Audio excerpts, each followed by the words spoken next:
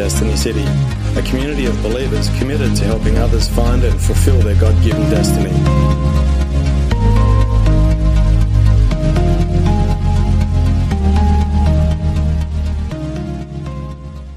We're going to continue this week. I told you before last week. How many enjoyed last week? Wasn't that awesome?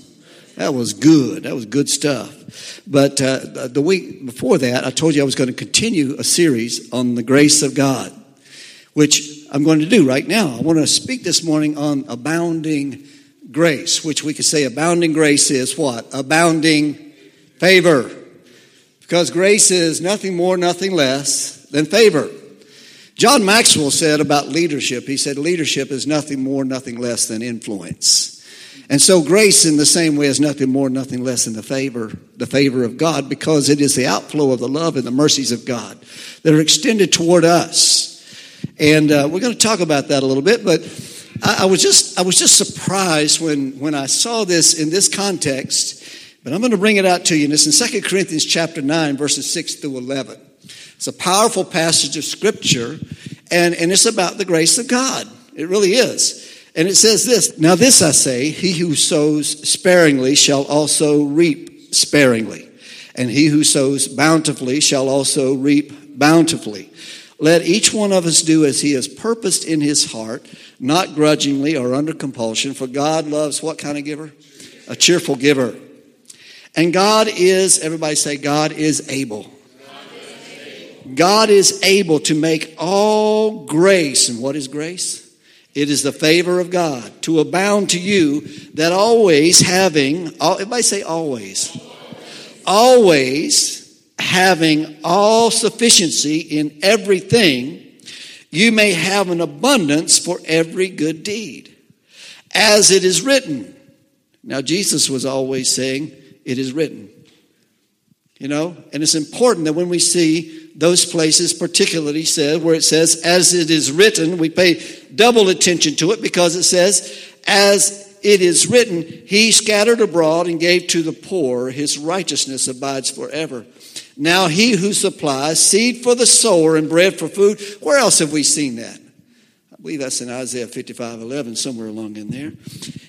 He who supplies seed for sower and bread for food, say this with me, will supply and multiply your seed for sowing and increase the harvest of your righteousness. You will be enriched in everything for all liberality, which through us is producing thanksgiving to God. I want to share a principle with you that if you have your right hand extended in giving, you can reach your left hand out and receive constantly. But if you close up your right hand, just put your left hand in your pocket, because it ain't going nowhere. Because if we sow sparingly, we reap sparingly.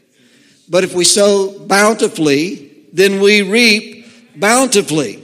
We are participating in the grace of God. He is able to make all things abound toward you. All grace.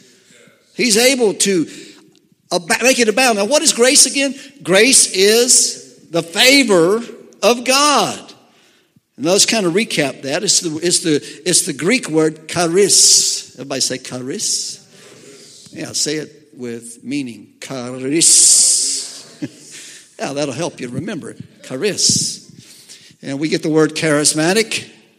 We get the word charisma from this word. But it is the grace, the goodness, the outflow of the goodness and the mercy of God. It is undeserved mercy and favor. That's what grace is. Now, just for the sake of clarity, in case you don't already know, grace is getting what you don't deserve. We don't deserve goodness and favor, do we? But we get grace, and mercy is not getting what you do deserve. We deserve death. We deserve hell. But God says, no. I thank God for that scripture that I read for you last week out of Psalm chapter 30. It says that his anger is but for a moment. But his favor, his grace, is for a lifetime. His favor is for a lifetime. His grace is for a lifetime. God gives us that simply because He loves us. Now, God loves everybody. You know that? You know, there's certain people that you love, and there's certain people that you really love. You know what I'm saying? I mean, you love everybody. And some people are harder to love than others. Anybody ever notice that? I'm probably very hard to love for some people. You know? I mean, it's tough. I mean, Brian said it's tough. Bless his heart. God bless you, Brian. I love you, man. I love you.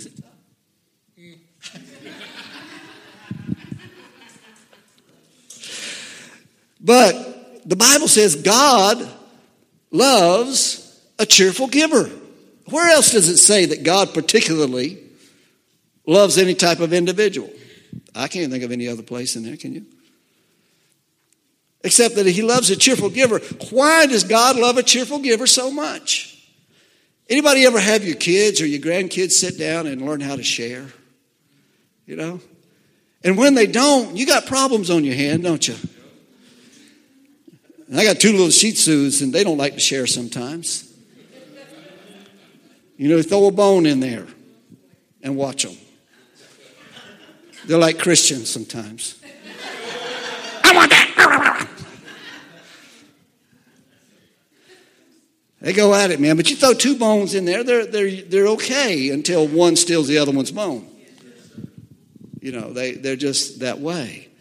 And that's what selfishness is really all about. But God wants to deal with the selfishness inside of us and make us selfless. So that things really don't matter. They just don't matter. You know, one thing that I've always noticed, and I've been a part of funeral processions. I've watched funeral processions. One thing I've never seen before, I have never seen a tractor trailer or a U-Haul behind a hearse. Have you? Loaded up with all their goods. Have you ever noticed that? It's like Job says, I came into this world naked, I'm going out the same way. I'm going out the same way. So everything that God puts in my hand doesn't actually belong to me, does it? I'm just a steward of everything that He puts in my hand. What am I going to do with it? What am I going to do with it? You know, we see people all the time, and I'll be honest with you. How many have ever passed by somebody that's got a sign, "We'll work for food," or you see them outside the post office or something? You see them and you do this. You go, anybody ever been guilty of that? I mean, we got 3 honest people in here. Don't tell me you stop every time and give them something. You know, what do? We normally get on our horse and say, drunk, lazy man. You know, we close up our bowels of compassion and we don't do anything to help them. I saw a man outside the post office yesterday as I was going in. I stopped by to go in and get the mail, and I saw him sitting there.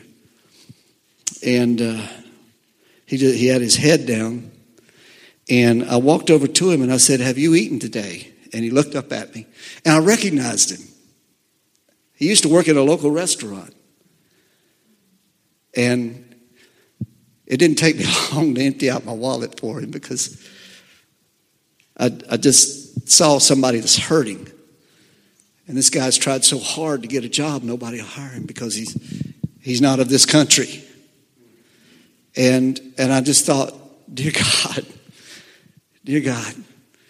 And I gave him my phone number and I said, you know, whenever you need something, call me. My son knows who he is too. He's met him before. But we close up our hands so often. And often when we talk about giving, what's the context we talk of giving about? Where is it? In church. You know? We talk about giving. Talk about passing the offering tray. Give till it hurts. And this kind of thing. But giving should just be a part of our nature. You know, when we see someone in need, we should just give. We shouldn't have to have a second thought. My wife is famous for that. Honey, pull over. Pull over. I got to help this guy. I got to help this girl, you know. It's like, honey, we only got $20.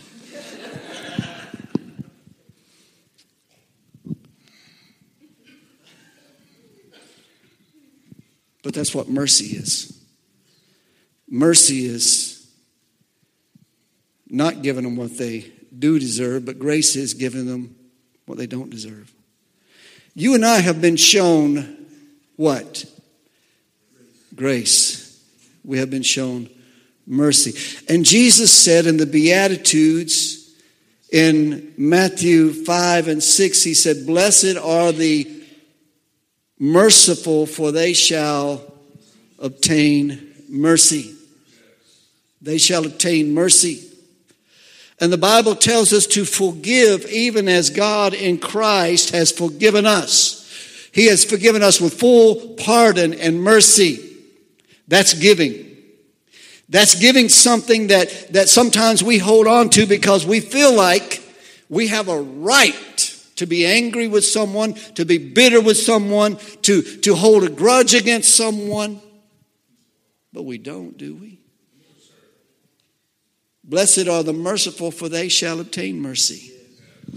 Remember the story that Jesus told about the man in Matthew chapter 18, and I'm way off of my script here. That's okay, isn't it? But in Matthew 18, he talks about two individuals, and there was one individual that owed his master, maybe 3 or 4 months. He owed him a good amount of money, but not that much. Maybe 50 denarii, which in today's terms would be about 3 or 4 months' wages. And that's really no small amount. I mean, if you knew somebody that owed you 3 or 4 months' wages, you'd kind of like to have it back. I mean, that might pay a power bill or something. And there was another who owed this insurmountable amount to his master.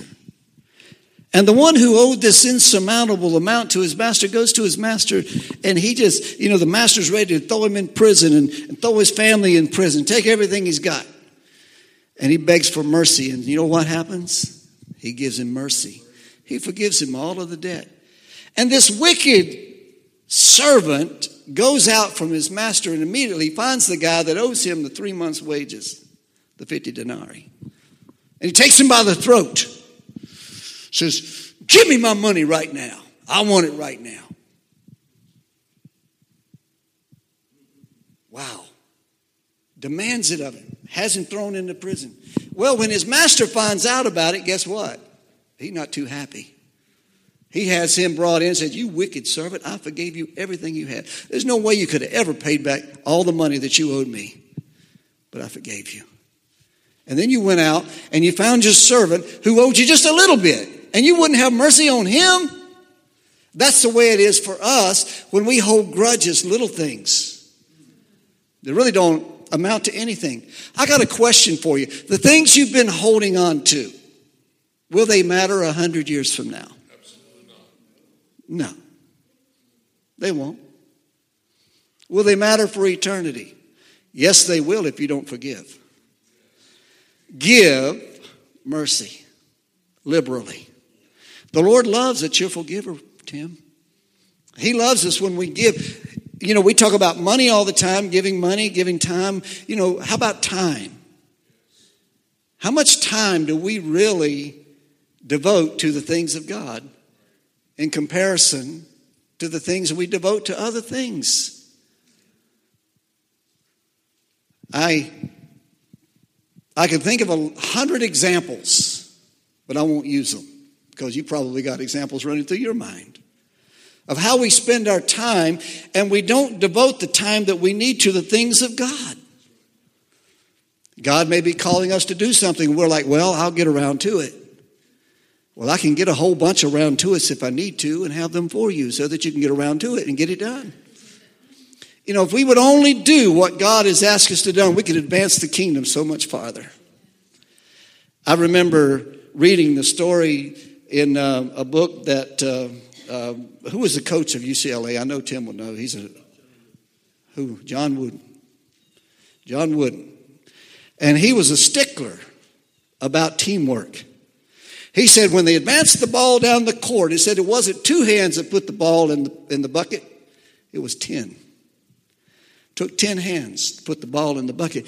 And if you didn't play team ball, I don't care how good you weren't going to be on his team.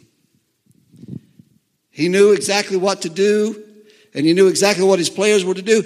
And using that formula of teamwork, the guy had won more championships than anybody else. 10 championships. I mean, that's unprecedented. I'm a big Dean Smith fan, and he also taught team, but nothing like John Wooden. That was amazing. That's another story in itself. But let me get back on the script here. Mercy is not getting what you do deserve. Punishment, rejection, and so on and so forth. And in John 3:16, it says that God so loved the world that he gave his only begotten son. He gave extravagantly, didn't he? He gave the thing that was most valuable to him. And what do we give to the Lord? Do we give the thing that's the most valuable, or do we just give service, a certain type of service? You know what I'm talking about. Lip service. Or do we give him our heart? Do we give him our all? God loves a cheerful giver. 2 Corinthians 8:9 says, for you know the grace of our Lord Jesus Christ, that though he was rich, for your sake, everybody say for your sake. Now I want you to say for my sake. He became poor, that I through his poverty might become rich. Wow. He became poor so that you and I could become rich. He gave it his all, didn't he? He gave everything he had. This all is the favor of God toward us. God favored us. He favored us. You know, those of you who have children, you understand the concept of giving. You give everything you got for your kids. You love them. So does God.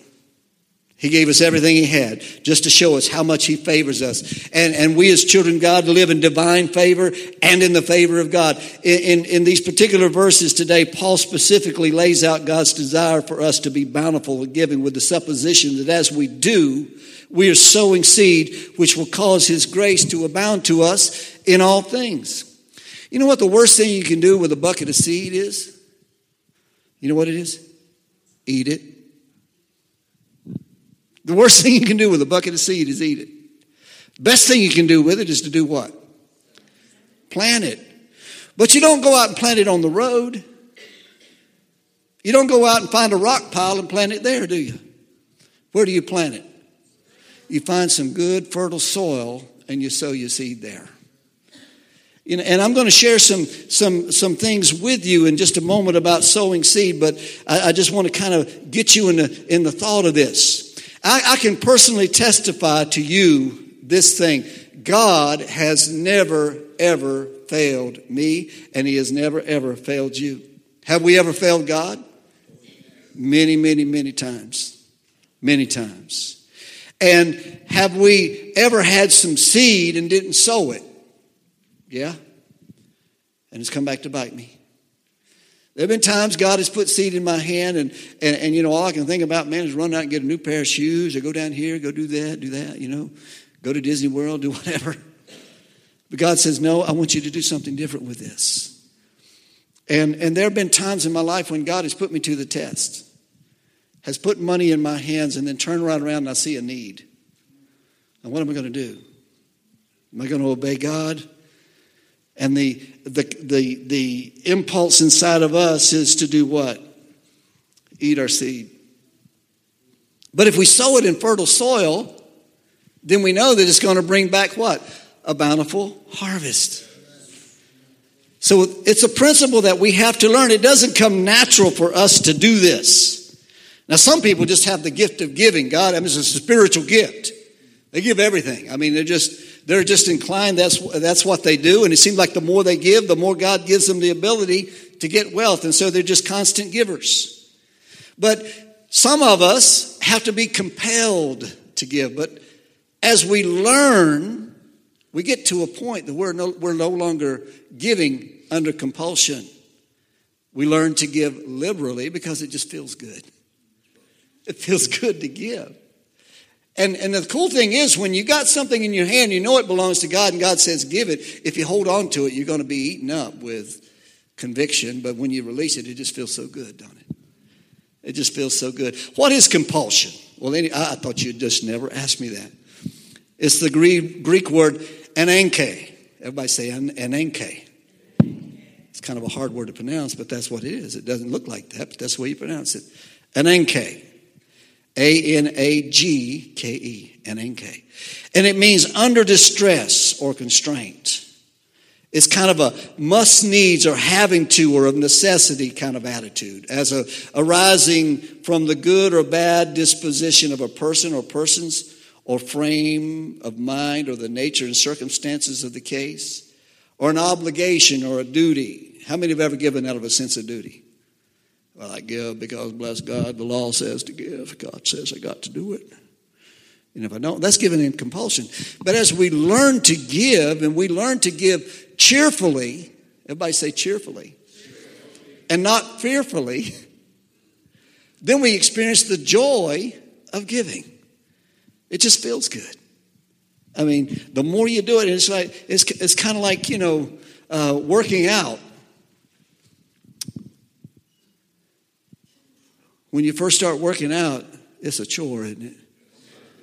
Oh, my. And even when you've been at it a while, it's still a chore. But you do it because it feels better when you get done. Best part of working out is finishing. Walking out of the gym. That's the best part about it. Doesn't feel good doing it because it requires something of you. Giving is kind of the same way. It requires something of us. It requires, first of all, faith. Now, some of us give out of faith. We have an attitude of faith, and we give because we know that giving is a method of sowing with an expectancy of a return on our giving.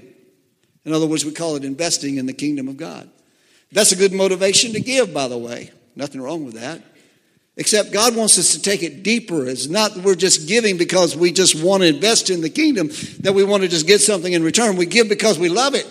Because it's the nature of God. We're His kids. It's just our Father's nature. He loves to give, so therefore we love to give too. Amen?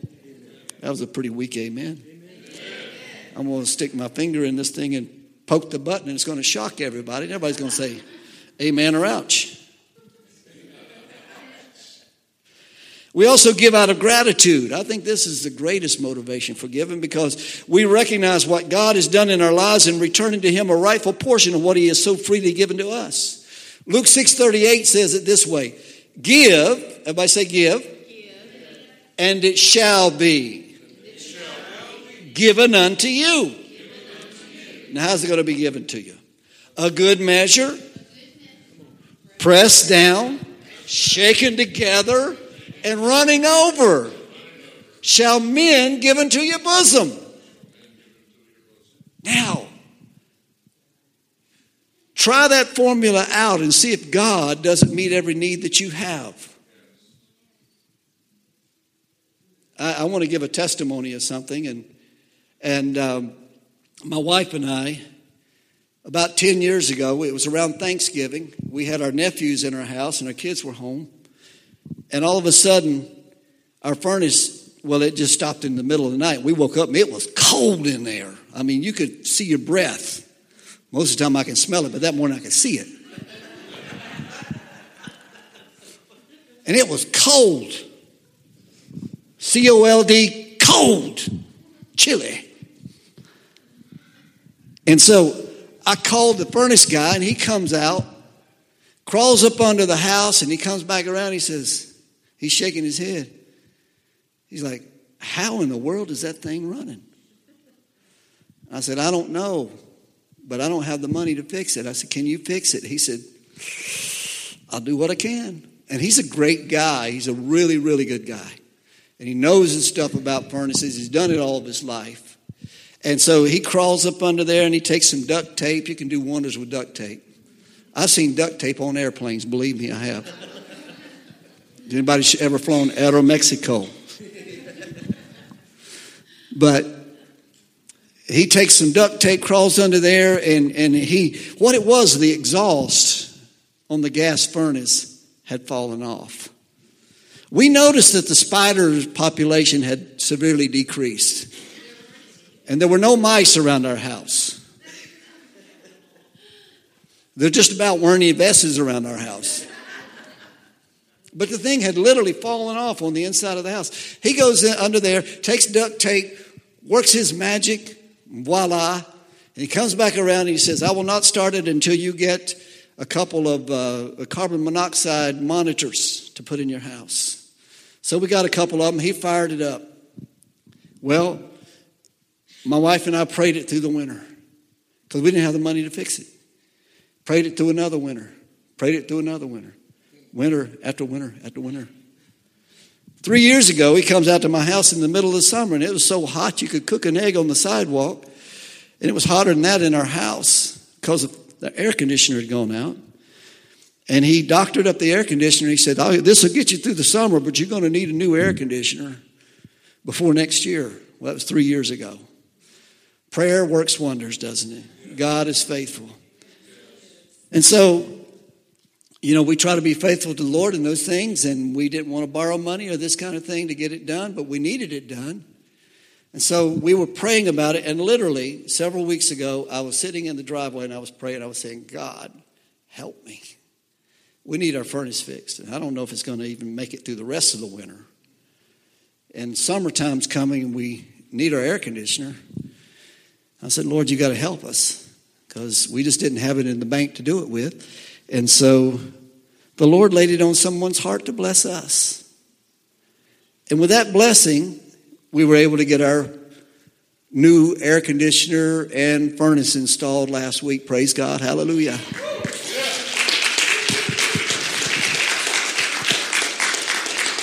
So now we can turn our prayers towards something else.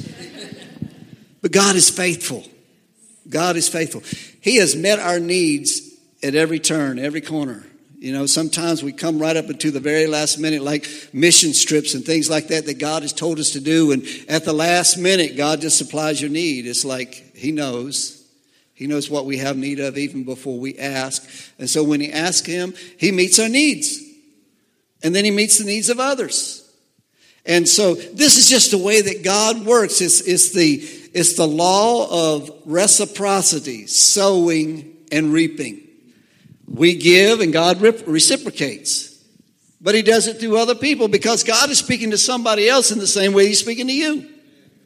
God will use somebody else to meet your need. And sometimes it might be the least likely person you could ever imagine that God is going to meet your need through. We might think, well, it's going to be this person or that person. But God just speaks and God works. Let's just say that God works in mysterious ways, doesn't He? These are the mysteries of God. But He loves a cheerful giver, and He loves when we are thankful for what He's done for us. And I know I could just allow you to take the microphone. We could be here tomorrow at this time, listening to how God has met needs of people because we have trusted in Him and because we've given to the Lord and we have sown. Now, the thing about sowing is when you sow, you have to do what? You have to wait for the harvest, right? It don't happen overnight. I wish it did. I'm the worst farmer in the world because when I put seed in the ground, I go out every day and check it. I want to see it grow. I can't wait for those seeds to pop up out of the ground. And so my wife will tell you when I plant a garden, I'm bad. I get up every morning. I start about 3 days after I plant it. And I go out there and start looking to see, is anything happening? And I love it when it starts to come, But that's just the way it is. I mean, but Proverbs 11:24-25 says this. It says, there is one who scatters and yet increases all the more, and there's one who withholds what is justly due, but it results only in want. The generous man will be prosperous, and he who waters will himself be watered. This is the law of divine reciprocity, the law or the principle of sowing and reaping. And the law of sowing and reaping is this, 3 things. Number 1, we reap what we sow. If you're sowing good stuff, you're going to reap good stuff. If you're sowing bad stuff, guess what? It's going to come back. Be not deceived, for God is not mocked. Whatever a man soweth, that shall he also reap. And if you want to finish that one, you can go to Galatians chapter 5, verses 6 and 7, and get a good rundown on that. And we reap according to where we sow, whether good or bad. If we sow in good soil, we're going to reap a good harvest. If we sow in bad soil, we're going to reap a bad harvest. If we reap in proportion to what we sow, if we sow bountifully, we reap bountifully. If we sow sparingly, we reap sparingly. See, reciprocity is best defined as this: favor for favor. Favor for favor. The favor of God. So we do God favors by allowing him to use us to be his hands extended to minister to other people. We show forth the favor of God in the way that we conduct ourselves, and whether we meet the needs of other people, and whether we meet the needs of communities. You see, God has called us to this community to be not just a light, but to meet the needs of people and people in this community. The spiritual needs, yes. Also the physical needs. God has called us to be givers. We show the favor of God upon this community. And the more we show the favor of God upon this community, guess what? The more God's favor is shown upon us. Somebody told me the other day, he said, Brother Don, Brother Philip Miles, the chairman of EFI, he said, it's just amazing to see the favor of God upon you and your church. I said, I know. It really is. It's just incredible to see what God has done. We were standing out on the property yesterday over on Ridge Avenue. We went over yesterday, worked a while, chopped down a few trees, cleaned up a little bit, and we're just standing there looking. And I told one of the guys, I said, this belongs to Destiny City. God has given it to us. It belongs to God, but we are there to steward it. And guess what, folks? We don't owe a red cent. We don't owe nothing. It all belongs to Destiny City. That's the favor of God. And I'm excited about that. So, just one more little thing here, and I'm done. Jesus said this in Luke 12, 29 through 34. He's talking to us about how we spend our life and whatever occupies our life and our life pursuits. You see, wherever we allow things to dominate our lives and our thinking and those things, those are our favorite things. We may not say it's our favorite thing. You see, if someone asks us, what's your favorite thing? Oh, I love Jesus. He's my favorite thing. Well, if you love Jesus, do you seek his face? Do you long to know him more? Do you like to hang out with him? You like to be in his presence? If you love Jesus, are you a partner in the things that he loves to do? Do you love the world like he loves the world? Do you love the world so much that you want to see them saved, that you're not willing that any should perish, but that all should come to repentance? Do you? If you do, then Jesus is probably your favorite person. Amen. If not, then you're just kidding yourself. You love Jesus because you think, well, I got a ticket punched into heaven. That's the reason I love Jesus. Isn't that a selfish motivation? That's kind of using him, isn't it? If that's all we want out of him. But you know what? I love Jesus because he first loved me, and he showed me his love in this, and that God sent his son to die in my place, and Jesus was willing to do it. He's shown me, Tim, how much he loves me. So I love him. That's good stuff. I love Jesus with all of my heart.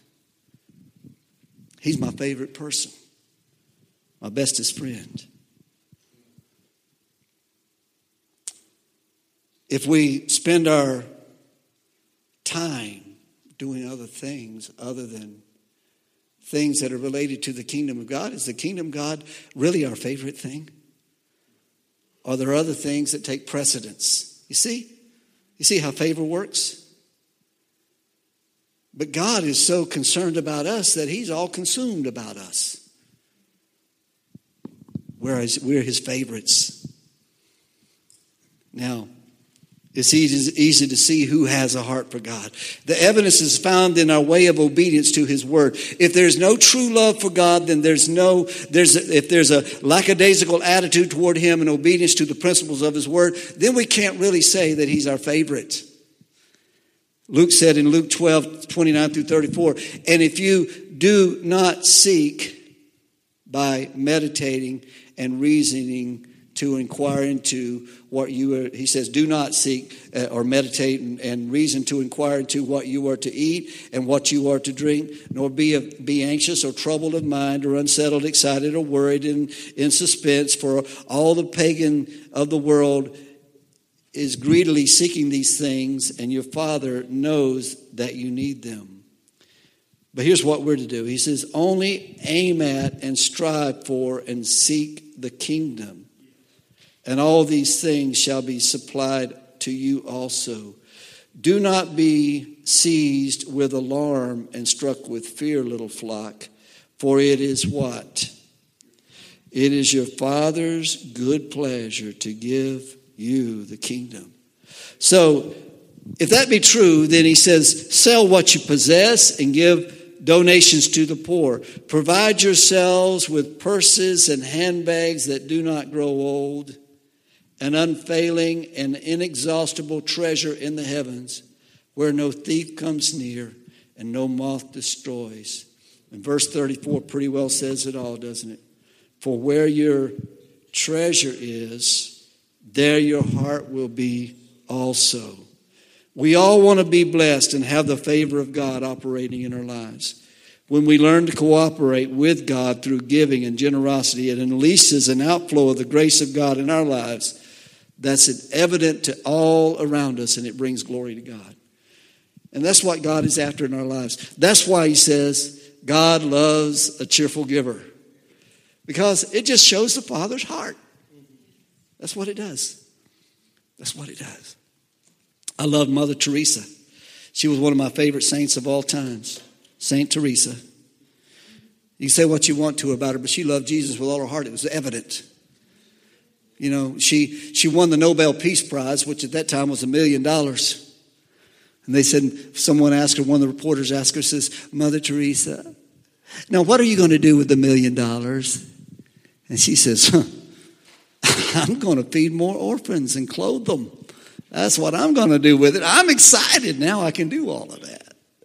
You see, her heart, her generosity toward God. She died a rich lady. She didn't have anything except the clothes on her back. But somebody put those on her when she came into the world. She went out without them, but she was not happy. That's the way we ought to go out. Amen. There's nothing in this world worth spending all our efforts and our time and everything else on other than loving Jesus. Sowing good seed. My wife has told me all the time, and she tells me this when I start to act up. She'll say, every deed sows a seed. It's true. Every deed sows a seed. In other words, watch yourself, Don Bess. Because you're going to reap what you sow. So whatever we sow, we need to do it gladly, don't we? Amen. And if we can't do it gladly, then just don't do it. Put the brakes on. Don't do that. But be generous. Be generous toward God. Be generous toward others. Hey, it's fun. It's more blessed to give than it is to receive. I believe it was Jesus that said that, according to what it says in the book of Acts, in Acts 4:20. It is more blessed to give than it is to receive. And that's a fact. So when we live and we operate in the favor of God, we're showing who our favorite is by the way that we live our lives. And we walk in his favor. And I told you before, and I'll tell you again, I'm God's favorite son. He loves me more than he loves anybody else. I know that to be true, because that's just the way that I feel. Amen? And say, Pastor, that's blasphemy. Maybe to you it is, but to me it's not. To me, it's a truth. Because Jesus loves me so much, and I know that. He has favored me. He has his hand of divine favor upon me. And I love it. Praise God. I love it. I don't know about you, but when we're living in the favor of God, we learn to operate in his principles. And we find out, hey, it don't hurt nearly as I thought it would. You know, it's fun. It's fun being a Christian. You know, someone said, you know, I don't want to be a Christian because it's boring. I don't know what kind of Christian they are, but it's certainly not boring. It's exciting. It's exciting. You know, sometimes I just have to slow down to let me catch up. Because it's so exciting. Living in this kingdom, being a part of what God is doing, and experiencing his divine favor. Walking in it. It's good. Amen? Amen. Now, I want you to say this with me. I want you to just close your eyes for a moment, and I just want you to say this. Because as you make this your confession of faith, God begins to do something. You know, my brother said this to me many times, and I just look at him like a calf looking at a new gate, thinking, what in the world and who in the world do you think you are? Because I would ask him how he was doing. No matter how he was doing, he would always say this: I am blessed with the best, no stress, and highly favored. I thought, man, why do you say that? Because sometimes it didn't look like he was blessed with the best, no stress, and highly favored. I mean, he may not have had the stress, but I could, you know, if you looked at his circumstances, you probably would have thought he's not being blessed with the best. But he was. And he said to me one day, he said, this is my confession of faith. And I believe it because it's true. And you know what? The Bible says, many are the afflictions of the righteous, but the Lord hath delivered us out of them all. So, Father, we thank you. And I want you to say this with me. I am blessed with the best, no stress, and highly favored. I'm God's favorite child. And I love him for it. Thank you, Father. Lord, we bless you, God. We thank you, Lord God.